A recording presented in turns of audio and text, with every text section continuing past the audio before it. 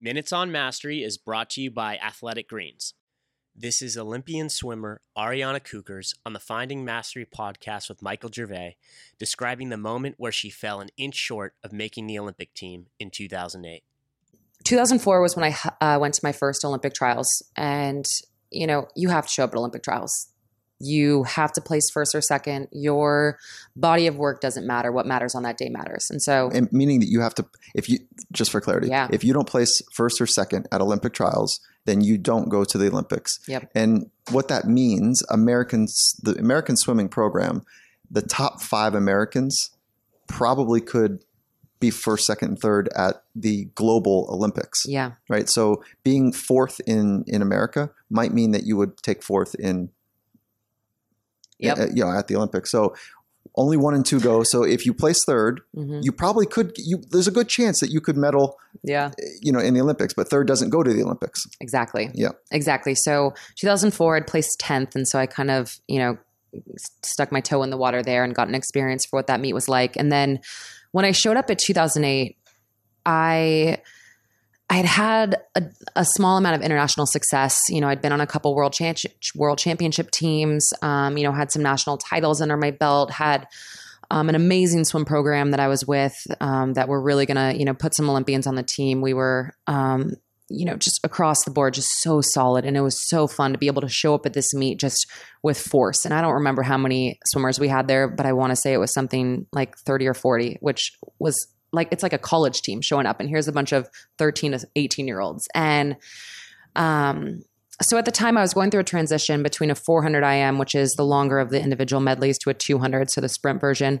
And I'd swum my 400 and it didn't really go as planned. I think I placed 5th or 6th, but I knew that my 200 IM was pretty solid. And I knew that, I might have a surprising. Can you swim. describe what the IM is? Yeah. So I'll walk you through it. So, so you have to swim 3 times in order to make the Olympic team. So we swim through prelims and then semifinals and then finals. And so the 200 individual medley is 1 lap of every single stroke. And so it's butterfly, backstroke, breaststroke, freestyle.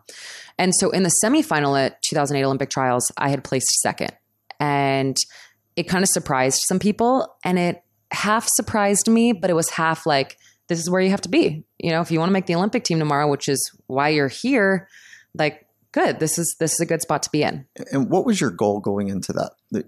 To make the Olympic team. To make the Olympic team. Right. Which is to swim 1 or 2. It wasn't to swim your absolute flat out fastest. Is that right? Correct. And it wasn't at that point to win a medal. Yep. It was like the goal was a little bit shallower, if you will. Exactly. Yeah. And the thing, I'll get there. So I go through, and the thing with placing 2nd in semifinals is that you have a spot to lose in finals. You have a spot that you've kind of half claimed, but that it's anyone's taking, because there are 8 people and everyone has a shot. Like the saying, if you have a lane, you have a chance. It goes without saying at trials. And so I showed up the next day at the final, and I was just really ready to go. And I felt really calm through the first 3 laps of my race. And I was turning away from my competition at this point. And I had just one of those gut out of body experiences where it was like, you're in first place right now, and 2 really fast women are chasing you down. And I panicked like I'd never panicked in a swim race before. I just remember I was thrashing my arms. I was praying so hard for this the wall. On the 4th lap? On the 4th lap, fourth and final lap. Was this halfway through? No, as soon as I pushed off the wall, I started panicking. And do you remember that thought? It was just, oh crap. Yeah. And was there hold on, hang on was the word I think I was saying to myself, was just hang on. Because I wasn't first, and I wasn't necessarily looking around to see where everybody was. But I knew that at that point I had something to lose, and that they were gunning for me. Whew. So everything shifted from the goal to approach success in an instant. It avoid failure. Yep. Avoid failure. Exactly.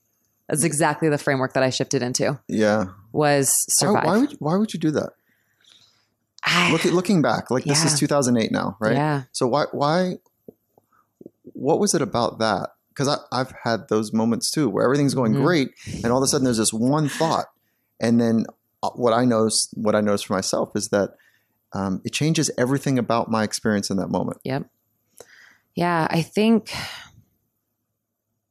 there was a certain amount of fear of, am I ready for this? Yeah, and I say this with, utmost respect for my upbringing and everything I believed and everything that I strived for. But really up until this point, it was like the Olympics happen to people over there, like they're gifted. They, they're destined for so this. All this happened like that quickly that this thing got really big. Yeah, it did. Is that where it got big for you? It got really big. And the thing, I'd been to a couple international competitions. And so I don't know why it was that in this moment, it all of a sudden was the aha, like you've made it. Like, because keep in mind, I'd been second. I had never won an international gold medal at this point in my career. I was second. Had you ever done any imagery around seeing yourself touch up first? I hadn't at that point. No, so there's no like mental imagery as a mindset skill. Yeah. And I worked on that later, which we'll get to. But at that point, I understood the importance of visualization and I did a lot of it. But the funny thing, up until 2008, I don't really remember myself finishing races in my mind.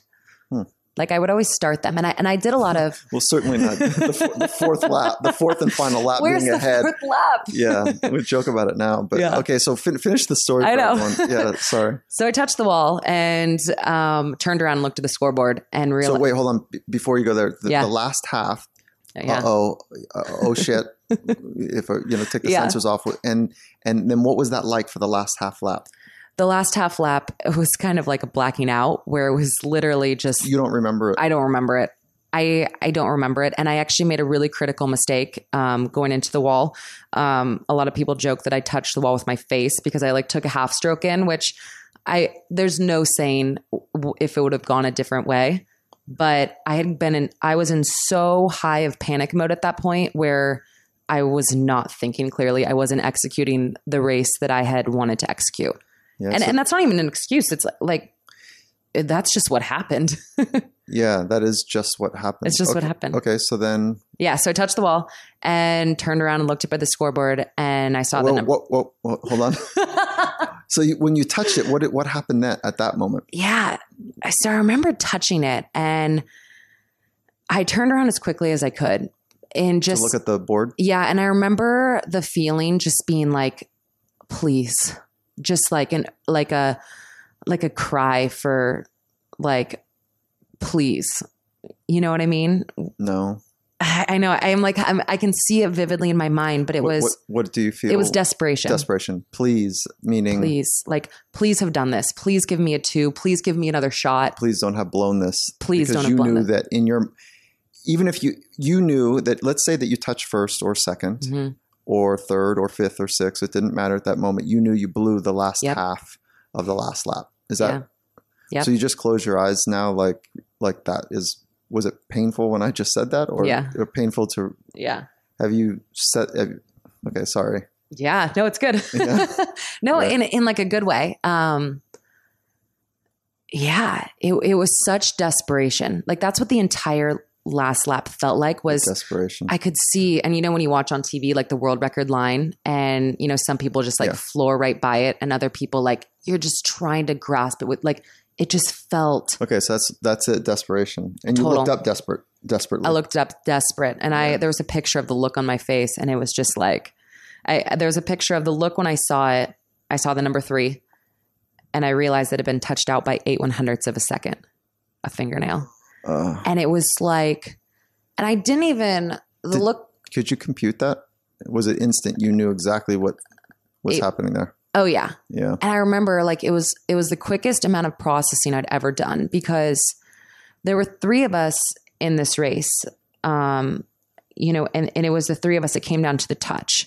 And it was such for the fans, it was such an exciting race. I mean, who doesn't love when it comes down to the touch? And I just remember in that moment when I saw that 3 and then just seeing how close I was, it was just this gut-wrenching pain of numbness throughout my entire body and just so much sadness. I think sadness was at the core, and the embarrassment came later, and just like the overall disappointment and maybe the frustration with myself, but the feeling that hit me immediately was just being sad. For the full Finding Mastery podcast, head over to findingmastery.net or check us out on iTunes. And for a special offer from Athletic Greens, head to athleticgreens.com/findingmastery.